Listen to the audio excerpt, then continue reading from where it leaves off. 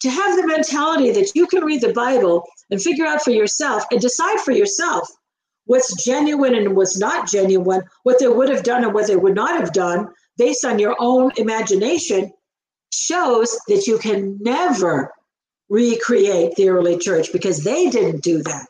They followed apostolic tradition, which is exactly what the Orthodox Church does.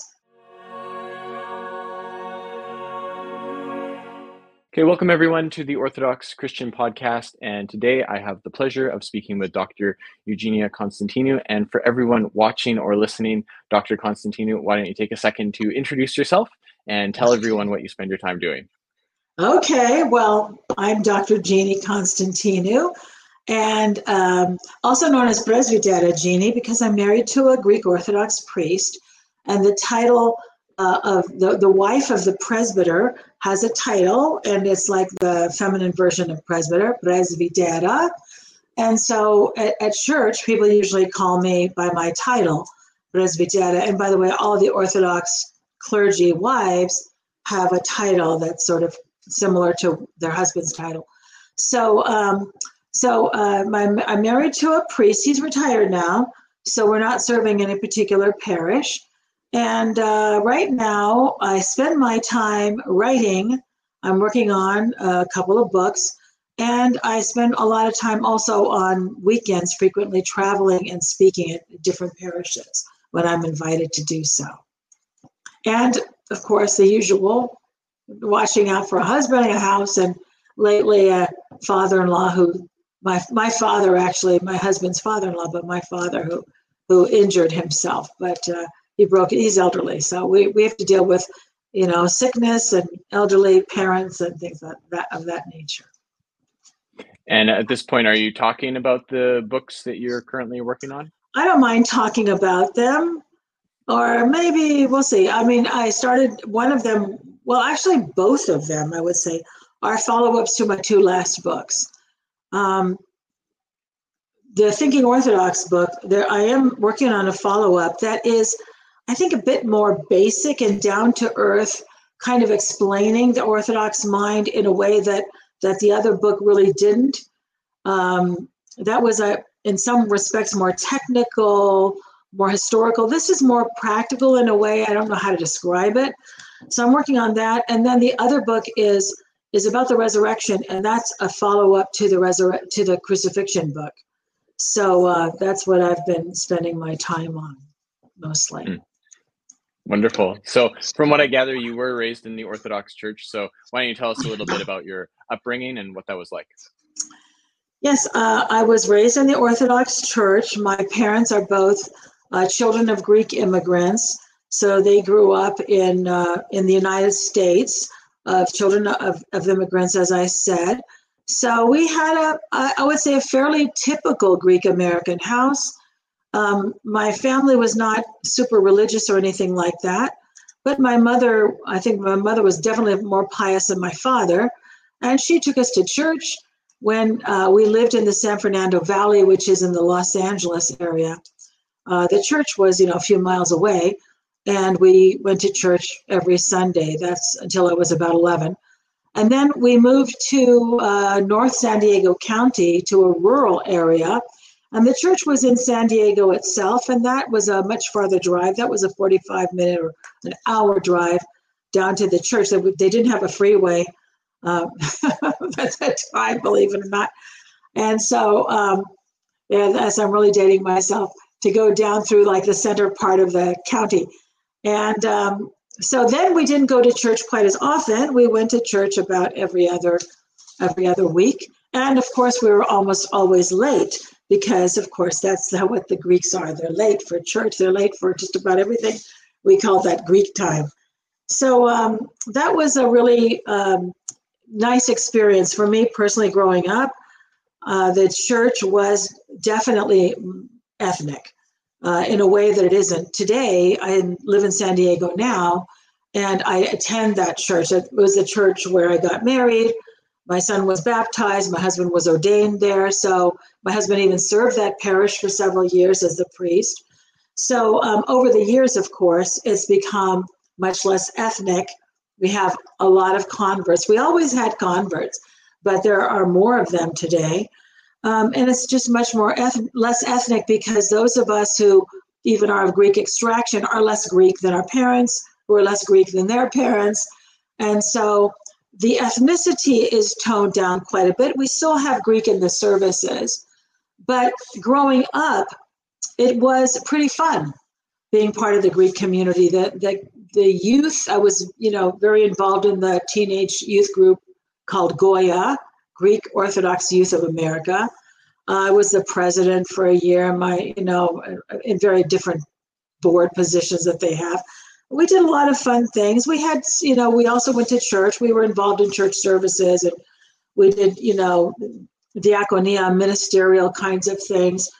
But the social aspect and being with other kids who had a similar background, I think, was really helpful to us, because we really didn't feel like we fit in with the rest of society, because our parents tended to be more traditional, a bit more strict than the typical American parents when I went to school, I was the only Orthodox person in the school, we're talking about that I knew of. Very, very pluralistic society, even in a little smaller town. So it was a fun thing, and that ethnicity, we could relate to each other. We understood each other, things that happened in families, and the way things worked in the community. So it was a fun experience, and I would say that in many respects, it was a much more tight-knit community than it is today, because people socialized. And I think I have a greater appreciation today for the social element of the church. That it was having that common ethnicity was a way that bound people together. That is somewhat lacking today. Now, I don't think that's more important than the faith by any means, but the church was really the center of not only our religious life, but also our social life. And I think that communities today, even if they're not an ethnic community, that have a component that encourages the members of the community to get together just purely socially, that makes for a much stronger community. And I think because it reinforces the identity, and it gives also the children a sense of identity. As a teenager, when all teenagers, regardless of what their background is, are looking for identity. Well, where do I fit in? Where do I belong? And they'll find an identity someplace. They'll find it in a gang. They'll find it as maybe they decide they're going to be goth, or they're going to worship Satan, or whatever, or they're going to be, on the student government, or they're going to be with the cool kids. They're going to find an identity. If the church is there and there's a active youth group, that becomes their identity. And I personally think that strengthens their orthodoxy. That alone is not enough to do it, if they're not going to church, of course. But I think it's a positive thing. The negative side of being in an ethnic community like that, the way it was back in the olden days when I was young, was that people did come to church just because they were Greek. And they wouldn't have thought that they were that they were lacking in anything in terms of their faith. They would have felt that they were a committed Orthodox Christian. But when you looked at the behavior, maybe not always so much. They thought that they were perfectly fine. But there was also a lot of typical, the Greeks can be very emotional. So when there were meetings after church, General Assembly meetings, there was often a lot of shouting, that kind of a thing. And I remember witnessing that. And my father, who was Greek American, was very good at handling that. So they usually voted for my father to be running the meeting. And I remember so often him saying, now, let's not get emotional. And he was the one who would calm everybody down.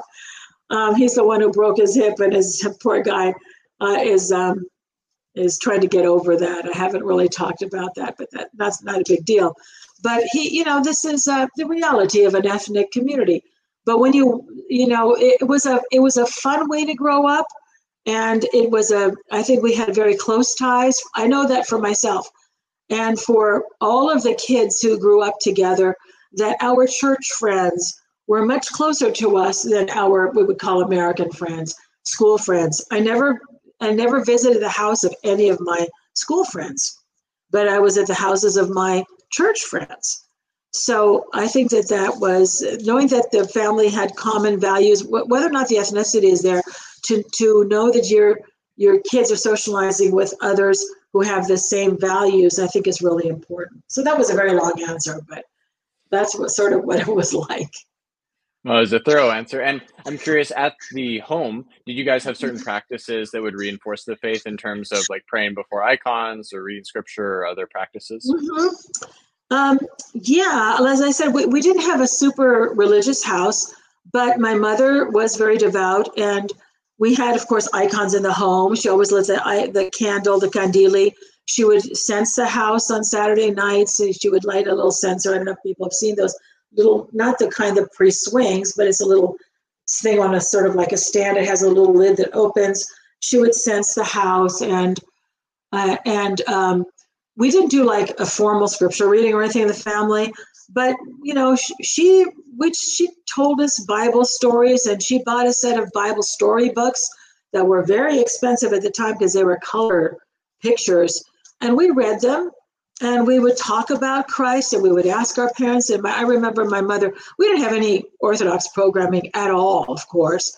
She would listen to Protestant preachers on the radio, or we would watch the Billy Graham crusades. I mean, things like this. It was religious programming.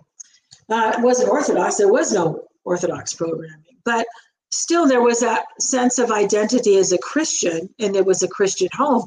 I never heard my parents ever utter a curse word in the house. There was nothing immoral in the house. We weren't allowed to argue or call each other names. So in that respect, I mean, it wasn't like a heavy, you're Christians, that kind of a thing. It was relaxed, just like who you're expected to be. And we would get to remember who you are when you go out, with your friends. Don't embarrass the family name, kind of a thing. But it was a subtle thing, but it was a foundation that was clearly there. And I appreciated that. I really did. I didn't know any Greek swear words. I can't say the same about my friends. They all seem to know them. I didn't know them because I never heard them. And as you were growing up, were there certain challenges that you had to overcome as an Orthodox Christian? In what respect? Yeah, so to be more specific, so you're living in a culture that's not Orthodox, and it's pretty pluralistic. There's a lot of offers on the table, as it were. And as you grew up, I mean, at that time, it was more ethnically based. And so there might have been some wrestling around that. But were there any sorts of challenges you had to overcome to remain Orthodox? In the church, yeah. No, I never, ever considered being anything other than Orthodox. And I knew that I would never marry anyone who wasn't Orthodox. I didn't care if I never married at all. To me, that was extremely important. I think that for growing up in the church that was ethnic, definitely having the services be all in Greek, which they were in the 60s and 70s, obviously before that too, but they were entirely in Greek. Especially the weekday services, Friday nights, things like this. That was obviously, I didn't think about it as a challenge. That's just how it was at church. You went to church and you stood there, and the chanter went on, and the priest did his thing, and you kind of looked around, kind of a thing. That's what it was. But and there were big arguments in the Greek parishes over language. Once the 70s came around and people said, we need to start having some English. There was a lot of arguing in parishes over the extent of English. The choirs, I remember when I first started singing in English in choir, I didn't like it. And a lot of the translations were really bad. The arrangements were bad. So it wasn't very singable. It's not that you can't sing well in English. It's just that they didn't know how to do it very well, okay? So that was definitely a challenge, but I never considered leaving the church because of that. And also because I did follow along with the service books. When we had service books, which we did, and they were side to side, you had the Greek on one side, you had the English on the other. And as I got older, as a teen, and certainly as a young adult, reading the prayers of the church, especially Holy Week, oh my gosh, I mean, unbelievable. How can you think about being anything else when you read and it becomes part of your soul. You're just so imbued with this way of thinking. And I think that is the advantage of growing up in the church if your parents actually take you to church. Because I'm not talking about Orthodox Christians who are Orthodox in name and they just go a couple times a year. People who have a regular exposure to the church services that I did and follow along, and this really forms you. And so by the time I got to college and I was in a religion class and I heard things that I knew weren't right, I knew they weren't right, but I didn't know why they weren't right. I couldn't explain it. I couldn't put my finger on it. It was kind of in the neighborhood of being right, but it wasn't exactly right, or even in high school, in a Catholic high school, because my parents sent me to a Catholic high school from 10th grade on. So we had religion class and I would hear things. I said, well, I don't know about that. Something's not quite right. So how do I know that? It's phronema. You're shaped by participating in the services of the church, even though they weren't all 100% in English. Obviously, enough of it sunk in for me to know that not to just accept everything that I heard in these other, in these Catholic venues or classrooms, Okay, so two questions that come out of that. One is, what are the attractive features about Orthodoxy that were drawing you in? So you've mentioned this culture or this deep richness in the prayers. Yeah, I don't think it was. I don't think it was a culture that kept me there. Because I know people who didn't stay, and that's because they didn't really know the faith. So I just there was some. I think maybe you expressed it better. A sense of real depth of the faith that you knew that there was something, there was a piety, there was a holiness, there was an antiquity that was real. And of course, we were told this is the true faith, and we believed it. But I also came to believe it because I could see the antiquity of it. And I didn't see any reason not to follow it. I wasn't looking for anything. I was never dissatisfied as an Orthodox Christian.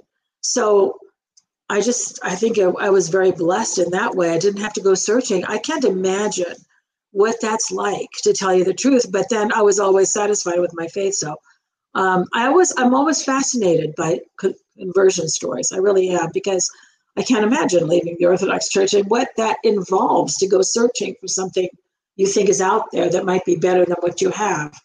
I've never had to do that, but I really admire people who do, because I think it takes a lot of courage. Mm-hmm.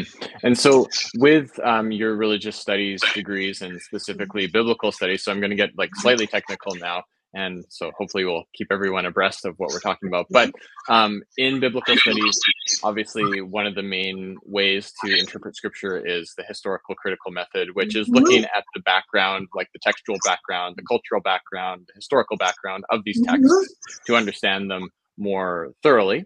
And that can be a wonderful tool. However, it seems there are certain tendencies with biblical scholars that are looking at scripture from that lens that will more or less be interpreting things from a secular perspective. And don't necessarily incorporate their faith, if they have faith, that is. So how have you navigated that space, using the best of historical criticism, but still being a faithful Orthodox Christian? Sure. That's a really good question, because the idea of using history and culture to understand the scriptures is patristic. There's nothing wrong with that. Chrysostom begins every discussion about a book as he begins. If you look at his very first homily, in every single book, he has a series of homilies on John, on Matthew, and the epistles of Paul. He always talks about the author and his audience and his purpose and the setting. So this is normal, and that's what we ought to do. But what we shouldn't do as biblical scholars, which you also mentioned, is try to interpret it in a secular way. In other words, without any faith perspective, because they believe that this is more honest, it's more objective. If you read the scriptures as though it's just anything else, any other kind of writing, without any faith perspective at all. For some reason, because of the culture that we live in, this Western rationalistic culture, there's this idea that we should simply analyze things and not interject our faith as if somehow we're going to understand it better that way. And in fact, we understand it far less effectively if we don't treat it as, because that's what the Bible is. I used to teach, I taught at the University of San Diego for 20 years, Introduction to Biblical Studies. And on the first day of class, after going through the syllabus and the rest, I said, this is what, this is our perspective. The Bible is a book of faith. Okay, it's not a science book. It's not a history book, even though there is history in it. It's not designed to be an objective account of historical facts. It's a presentation of history through a lens of faith. It's a book about God. So how can it be explained or interpreted without considering the faith perspective? But a lot of people don't agree with that. Most Bible scholars don't. And even when they are people of faith, you'd never know it from what they write sometimes. And the Orthodox have a difficulty with that. And as a matter of fact, in biblical studies, there's been a lot of prejudice against Orthodox scholars. And I mentioned that in my book, Thinking Orthodox, that my question of Archbishop Demetrius, before he was the Archbishop, which is Bishop Demetrius, why aren't Orthodox biblical scholars respected? Because there's famous Bible scholars among the Protestants and the Catholics, but no famous Orthodox, no world famous. We know the scholars within the church. And he says, because they don't respect us. And he was right. They don't respect us because they think that we're just parroting what was said in antiquity. And they would rather you come up with something novel, something fresh, something innovative, or just apply your own brain to the analysis, forgetting that there was a community of faith that received these books and they understood what it meant better than we do today. So there's a lot of arrogance. There's a lot of hubris involved in biblical studies. For someone to say, well, I know what Paul meant. Those people who wrote about Paul a long time ago, they don't know. Even if you just consider the fact that somebody like St. John Chrysostom, living in Antioch, which is Roman Empire, speaking in Greek, his native language, which is the same language that Paul knew, Paul also part of the Roman Empire. How can you think that we, thousands of years later, 2,000 years, are going to understand that culture better, or what he meant by that word or that phrase, or, within the life of the church? How can we possibly think we know it better, understand it better today? But that's what they think. And that's a product of the Western mentality, unfortunately. Yes, absolutely. And have you found a good way to incorporate this historical approach that takes the best of that research with a spiritual interpretation? Because sometimes those are also juxtaposed. I don't think they have to be juxtaposed. They certainly weren't for St. John Chrysostom and other interpreters of the Bible. He used the historical story. He didn't spend a lot of time on the history or the cultural aspects of the story. He was less interested in that. But he took the story itself and used it to give a spiritual lesson. So that's what we're doing. And if the Bible isn't there to teach us something or to enrich our spiritual lives, then what do we have it for? Why is it there? And super analyzing it, somebody once compared that kind of analysis to like dissecting a frog, like we used to have to do in biology. At the end, you got these pieces and you don't even have the frog, What have you discovered? You're working on something as though it's a dead object. So, as an Orthodox Bible scholar, I think, I don't know why. I never had any issues with the university, I know that other people who were teaching the same courses did it quite differently. They did not really have a faith perspective, sometimes not at all, sometimes almost antagonistic toward the Christian faith, which is surprising because I was at a Catholic university. But what I found in my experience, I just did my job. I mean, I tried, obviously, what I wanted to convey to students, because I had a lot of students, they weren't all people of faith, and they were all kinds of religious backgrounds. They had to take 2 religion or 3 religion classes. And sometimes they would end up in my class because it fit the time slot they were looking for, right? So nobody was beating down the door to take doctor. Sometimes they kind of knew who I was and they wanted to take my class, but most of the time, I got to fill this requirement. You know what it's like, in college. So I wanted them to know the basics about the Bible, the basic history of the Bible, talk about some of the issues that we hear about in the news, like Genesis and creation. We talked about that, the purpose of the Bible, manuscripts, the development of the Bible, the canon of Scripture, and Abraham, Isaac, Jacob, Joseph, Moses, the general sort of trajectory of biblical history, because I had 1 semester to cover the whole Bible. Then Jesus, what do Christians really believe about Jesus and why? Who was St. Paul? What was his contribution? That's the most I could do. And I tried to present that, from a historical perspective, but I presented my subject with a lot of enthusiasm. And that is, rather than just being kind of cold and objective, I like my subject. So I'm enthusiastic about it.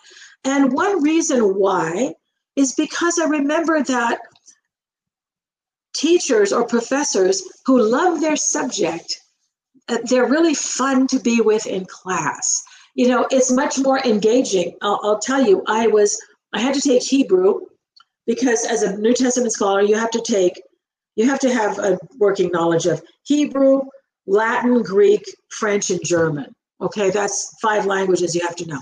So I put off Hebrew to the end because everybody said it's so difficult because, you got an entirely different alphabet and that sort of a thing. So the first day of Hebrew class, our professor talked about why she loved Hebrew. And she said that she came to Harvard not intending to become a Hebrew major, but she did. She loved Hebrew. So, that inspired me. So I likewise tried to inspire my students to at least, even if they weren't a religious person, because I would have atheists too, at least they had some appreciation for why people love the Bible and what they get out of it. We never had spiritual discussions in class because this was a university classroom. So I wasn't trying to draw out the spiritual meaning, but I was hoping that they were getting the message, because every story has a message. And it's a message of morality. It's a message of right or wrong. It's a message of how God uses people that are the last person you would choose, like Moses, who doesn't want to go back to Egypt. He's giving God all of these excuses of why he shouldn't go. And yet, nonetheless, God knows he's the one. And God helps him to grow in confidence, in his faith. I mean, there's so many stories like this. So the least likely person, David, is chosen. This kid is going to be anointed as the next king of Israel. I mean, he's got no military experience. He's just a kid. So that means he's unimportant in the family. Things like this. So to just open their minds to these basic ideas about God, about morality, and hope that at least if they're not people of faith, it will help them understand why people are people of faith, that they're not, you don't have to be an idiot to be a Christian. Because a lot of people think, well, if you believe any of these things, you're stupid, you're an idiot, you're an ignoramus. So I give them a reason to believe. And a lot of students really loved that. I got very good evaluations, and they kept me around, even though I wasn't, teaching like everybody else. Right. And concerning Christian theology, I just want to run something by you, and you let me know what you think about it. But it seems to me that Christian theology, it proceeds from the resurrection, and that Yes. it's from the light of the resurrection that the Old Testament and what Christ has done makes sense. and that's the, so to speak, heavenly perspective that illumines what happened prior. And so if we take the crucifixion as an example, let me just run this by you as Yes. well, Go because ahead. you've written on the crucifixion that there's like an earthly perspective that you can have of these events, and there's a heavenly perspective. And the heavenly perspective is like a hidden perspective that is only revealed by Christ. It takes the resurrection to kind of wake us up to this. And there are things that have these like two meanings in the crucifixion. So like the crown of thorns, for instance, on one hand, it's a crown that's it's like the glory of God. This is like the heavenly perspective, the spiritual interpretation of it. But from the earthly perspective, if you're just looking and seeing, it is seemingly the judgment of God on Christ. And this is what the Jewish leaders perhaps would have considered it as.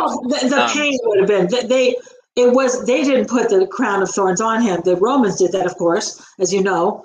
So they would have just considered the pain and the entire crucifixion, yes, as a negative judgment of God, yes. So you're right. From a historical perspective, it's just pain. But from it's got an irony. There's an ironic aspect that unknowingly they're really crowning him because he really is the King of Glory. Heavenly King. And that's like the heavenly perspective that's kind of revealed from the resurrection.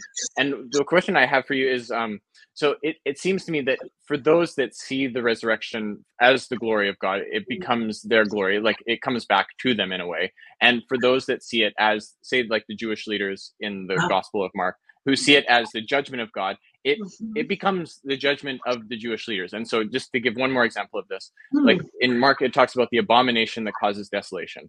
And sometimes people take this as like an end times thing. But I think that this is actually the crucifixion itself. At least that is the like primary source of the pattern, in the sense that the abomination is something done that's it's like a horrible thing. And then that causes desolation it's like what defiles a temple. And so it's as if the Jewish leaders are putting Christ up there as this sacrifice so that they can maintain their power. So they're subverting the proper order of the universe and putting the heavenly things below the earthly things. They're aiming at the earthly things. And this is what causes it becomes an abomination to them. It's like what happens in the prophets, where they defile the temple, they abominate God's house, and God says, well, I will make your house an abomination. So I'm just curious what you make of that reading of like this heavenly and earthly perspective. Well, first of all, definitely there are many layers of meaning in the scriptures, not just one or two. So I don't think there's anything that you said that would be considered incorrect, except from a historical perspective, which I'll get to in a minute. But you know, the whole idea of the Bible is that it has layers of meaning, especially when we begin to meditate upon it. As you did, you really expressed kind of a meditation, bringing it into the perspective of what does this mean for the Jewish leaders, the judgment on the Jewish leaders, because they passed judgment on Christ. There's so much irony in the events of the crucifixion. So I don't see any reason to disagree with that. I would say, however, that the abomination of desolation, you can say that the cross was an abomination. It led to the desolation. I think you could say that. But Christ's foretelling of the abomination of desolation would not have been his own cross. It would have been, and it was, the destruction of the temple at Jerusalem, which was to come. That was an eschatological thing, not in the sense of ultimate end times, but a future event that would change Judaism, the destruction of the temple by the Romans. Because he says, you know, woe to women who are giving birth or have little children. And if you see the armies, flee to the hills, don't go back and take your cloak and all that. But that's about a war. That's about the destruction of the temple. It's within that thing that you talked about. It's within the eschatological discourse. He's talking about end times, but he's also talking about a closer expression of the end, what will be the end of Judaism as they knew it, the end of animal sacrifice and priesthood. Well, and it seems like these are two sides of the same coin, in the sense that when the Jewish leaders sacrifice Christ as an abomination, essentially, that this is the event that moves the temple from the building to Christ, who is the new temple, hence the tearing of the curtain. And just, that's I don't know that they would consider that they sacrificed him.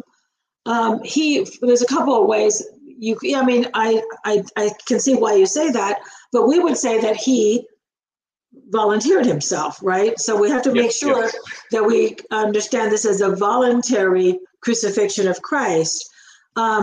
So did that lead to the abomination because they thought he was an abomination? In a sense, I suppose you could say, but the fathers certainly thought that this was one of the reasons why the temple was destroyed, because they killed the Messiah. But of course, the Lord knew that would happen. Would you have any advice for people who are interested in Orthodoxy or looking into it that might not be familiar with, maybe they're just checking it out at this point? Oh, would I have advice?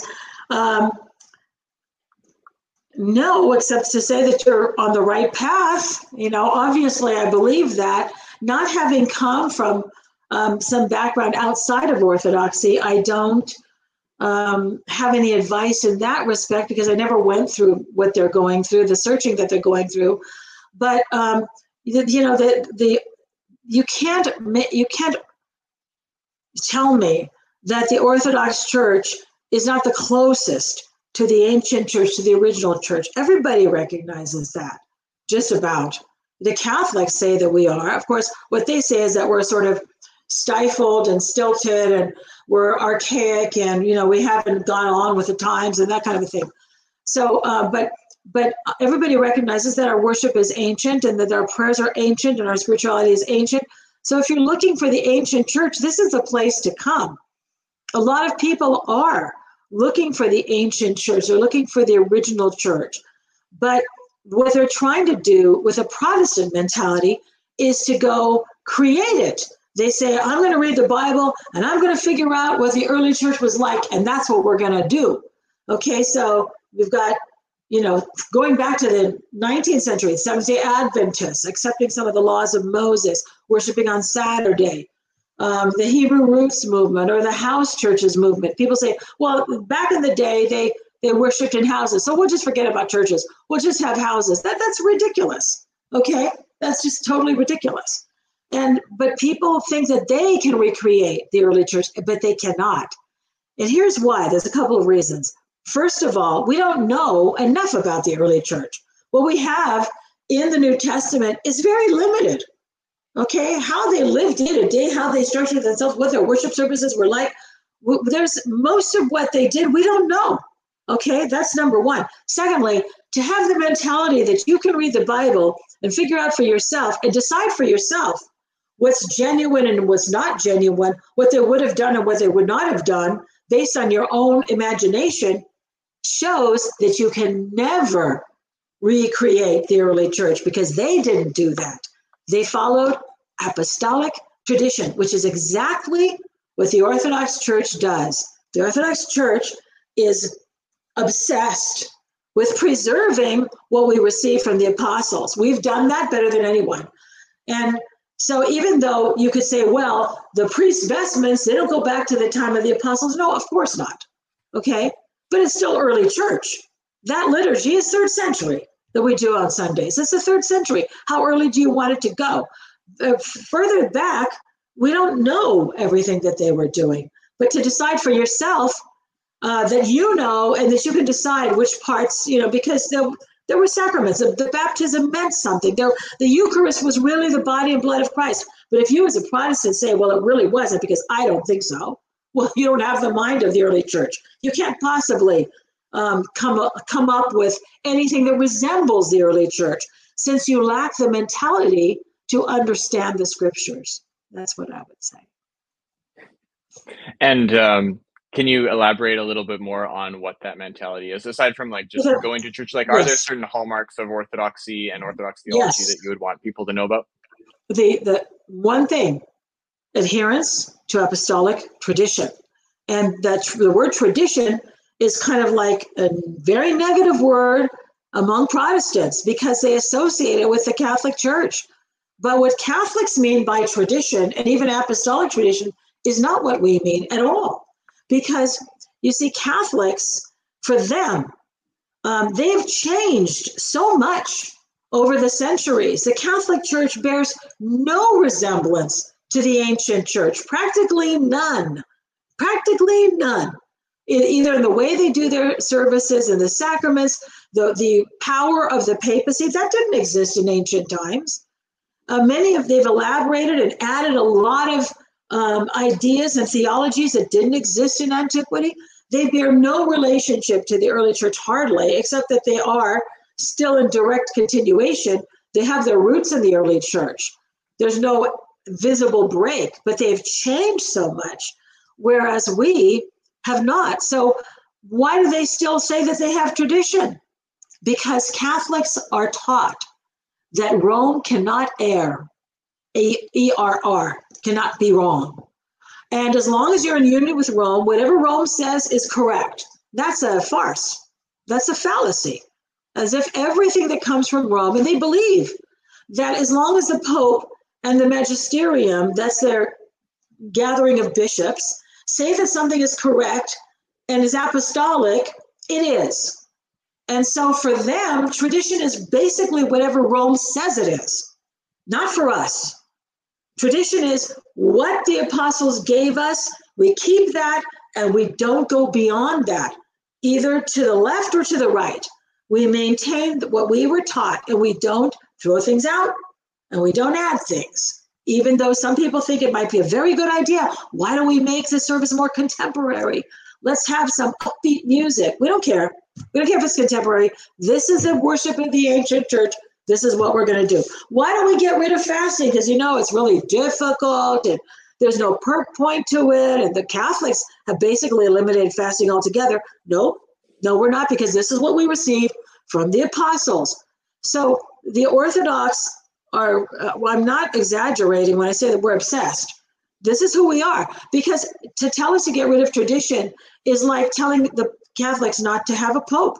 It's the essence of who we are. It's what makes us Orthodox, that we have kept the teachings and the theology and the practices and the worship and the spirituality of the early church unchanged.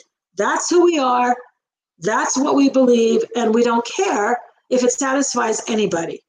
So the Catholics know that they have to be apostolic, and they want to say that they're part of the early church.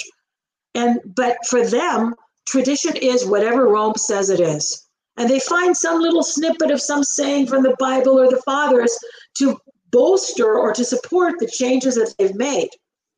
But it's like night and day, the difference between the Catholic Church and the Orthodox Church. So just because the Orthodox say tradition, don't imagine that we're like the Catholics. We're not at all. Right. I guess my Catholic friends or students.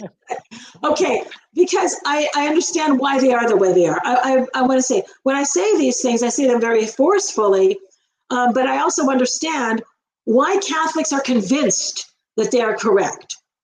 Because from the time that they're small, it's drummed into them, Rome. Peter was the first pope.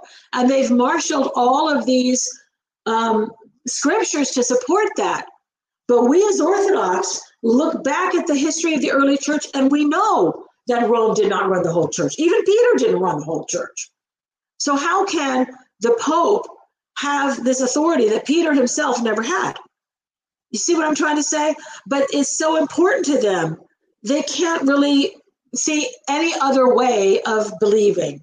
And so, I respect what they believe, but they believe it's correct because they believe that all of the changes that have occurred over the centuries were, because they were brought about by Rome, correct. So if you believe that everything Rome does is correct, and they're also taught that the East is always wrong, by the way, they actually say in their seminaries, all heresies come from the East. They're taught this, as if we're the source of all heresy. Well, you know what? The church comes from the East. Jesus was from the East, okay? All the councils that put down the heresies were in the East. You see what I mean? But this is what's been drummed into them, and they just can't see any way of thinking other than within that framework. And likewise, Protestants are the children of the Catholic Church. Protestants think in the same way as Catholics, except they reject Rome, and they have nothing to replace it with. So they say Scripture alone. So in order to understand these things, you really have to understand the mentality and where it comes from. Yeah, it seems like in certain respects there is overlap between the Orthodox and the Catholic insofar as they do In retain outward a forms, sacramental imagination. outward forms, in the fact that they have clergy, the fact that they have sacraments, but the meaning of those is very different, and the way they are practiced is very different. So they've deviated, they've departed from the apostolic tradition. The apostolic tradition was to baptize by immersion. That doesn't happen in the Catholic Church. It's a sprinkle. Well, it doesn't have the same meaning. And the baptism for the Catholics is to wash away original sin. That's not what St. Paul talks about in Romans. It talks about dying and rising with Christ. That's why you go under the water. So I don't mean to be insulting to Catholics, but there's an impoverishment of Catholic theology and worship and spirituality. It doesn't have the depth that the ancient church had. And it's also very fractured because being Western Christians, they have this idea that they can think about things and reason them out and come up with their own ideas. That's why you have a lot of different types of theology under the umbrella of Rome. A lot of different spiritualities, lots of different orders, lots of different churches, and they just all operate under the umbrella of Rome, but they don't believe the same thing. They just don't. There's a wide variety of opinions within Roman Catholicism, and that's because they don't have a unity of the faith. And this is what distinguishes the Orthodox. We have a unity of faith. We're not united under a person or a figurehead or an institution. We're united because we have the same theology, the same spirituality and worship and practices. That's what unifies the Orthodox. It's not an artificial union where everybody's forced to be in this institution under one guy at the top, and that's what unites us. That's what unites Catholics. And if you take away the Pope, they're going to fall to pieces. They'll just be just like the Protestants. Right. I did want to run one other biblical studies question by you just while I've got you. Okay. Just for fun. So each of the Gospels, there's four Gospels, and they each have a different perspective to a certain degree. Obviously, there's the synoptic Gospels of Matthew, Mark, and Luke that generally see things from the same perspective, and then there's the Gospel of John. So I know that sometimes when we read the Gospels or we think about Christ, we amalgamate the different tellings of the Gospels in our mind, and we have like a harmonized version, which can be helpful to fill in different details, but also it's intriguing to me that the actual settings or the structure of the Gospels communicates meaning to us, and that we sometimes lose that to a certain degree when we just combine them. And I'll just give one example of this, if I may. Okay. In Mark's Gospel, for instance, there's only 2 healings of blind men, and they come on either side of when Christ is saying that he's going up to Jerusalem to suffer and die. And so they are obviously real healings of blind men, but they have a greater significance in the sense of they are pointing They to bookend. They're bookends to the trip to Jerusalem. Yes, there is an intentional placement. There's an intentional placement of the stories. Yes. Yeah. So how do you, as like a biblical scholar or someone in the church, like what would be your recommendation for people in the sense of, on one hand, not being afraid to, bring the Gospels together and have this like gathered view of Christ, but on the same note to actually appreciate what the structure is communicating?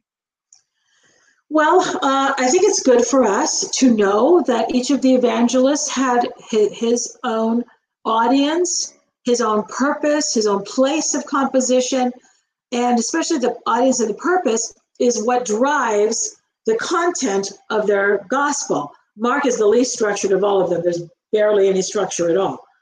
So some of them are very highly structured, but Mark is probably the least. And he's also missing a lot of teachings that the others have. So it's good to know these things to be an informed Christian, but it's okay if we know that we combine all of the aspects of Christ in our head, and that's okay because that's why we have 4 Gospels. We don't have just Luke's version or just Matthew's version. It's the Gospel according to. And so It is all of these aspects of Christ's personality. If I ask the people in your life to write a book about you, they'd all give a slightly different perspective. It would still be you. They would discuss where you're from and your parents and your upbringing. And that certain things would be the same, just like they are in the Gospels.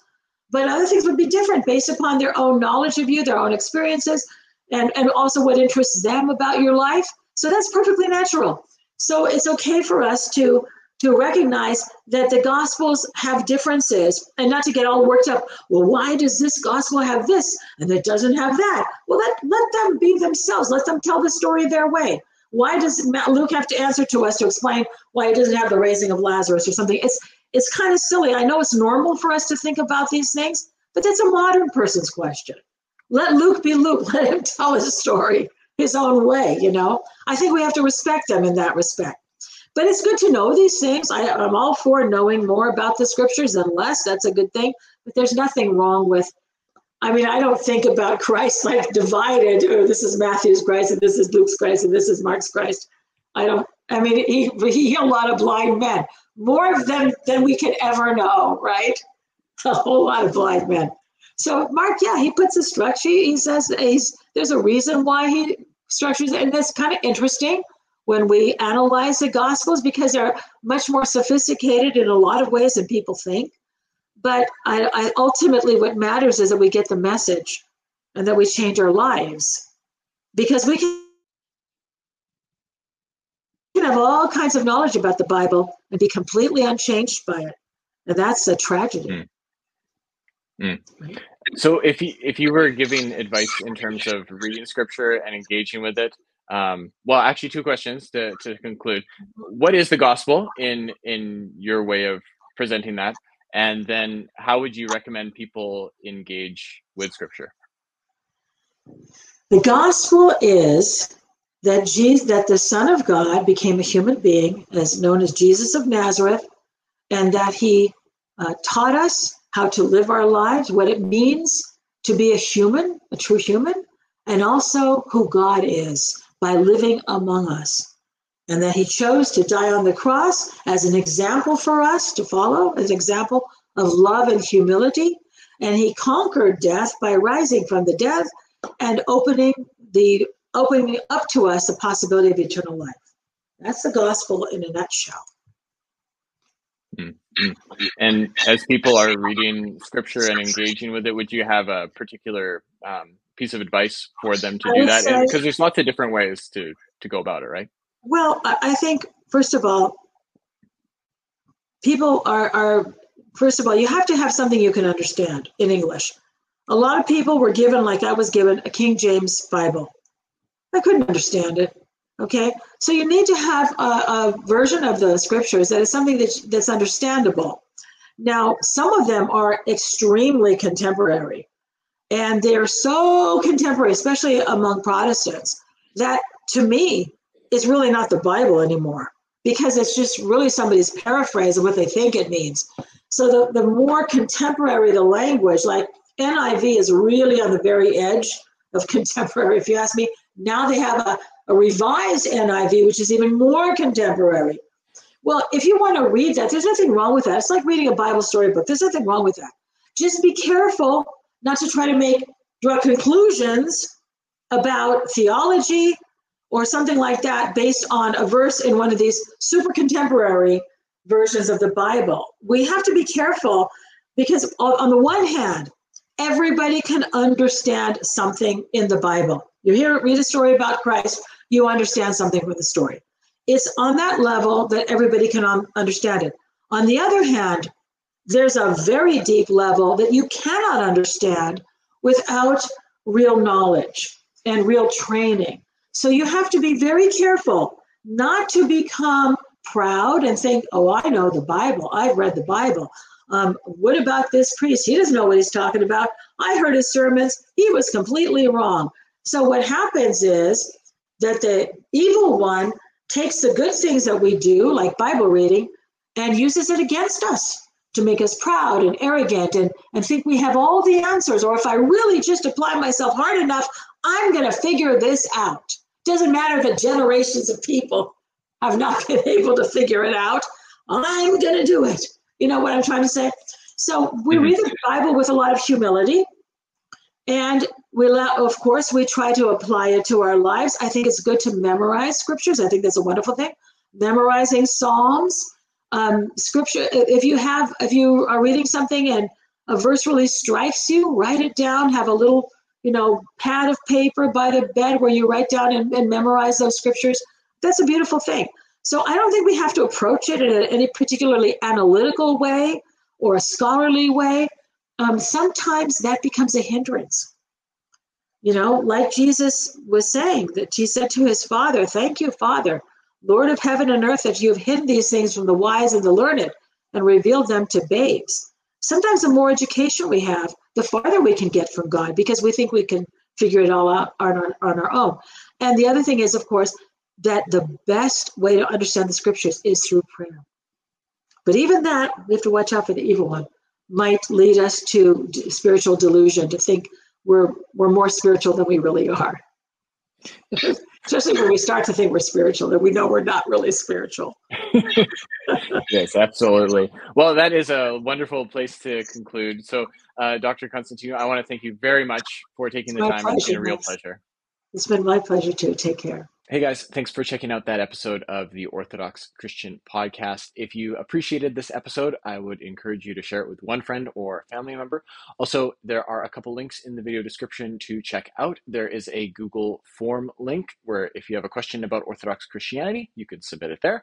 Also, if you want to read more into Dr. Jeannie Constantinu's work or check out her website, those links are also included in the video description. And in the meantime, I hope that you have a peaceful week. Take care.